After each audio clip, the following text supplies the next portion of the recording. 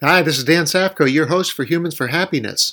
According to Goalcast.com, when Mark Cuban became a millionaire, one of his first indulgences was a lifetime pass for two on American Airlines, so he could go anywhere, anytime. It cost him $600,000. Expensive even for a millionaire, but he was investing in future experiences and not a thing. As someone who's been exploring minimalism the past few years, I feel like I have half the equation right.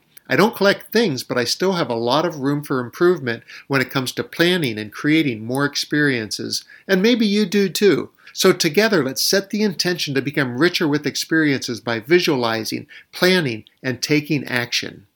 Learning and sharing simple ways to access happiness is what makes me happy.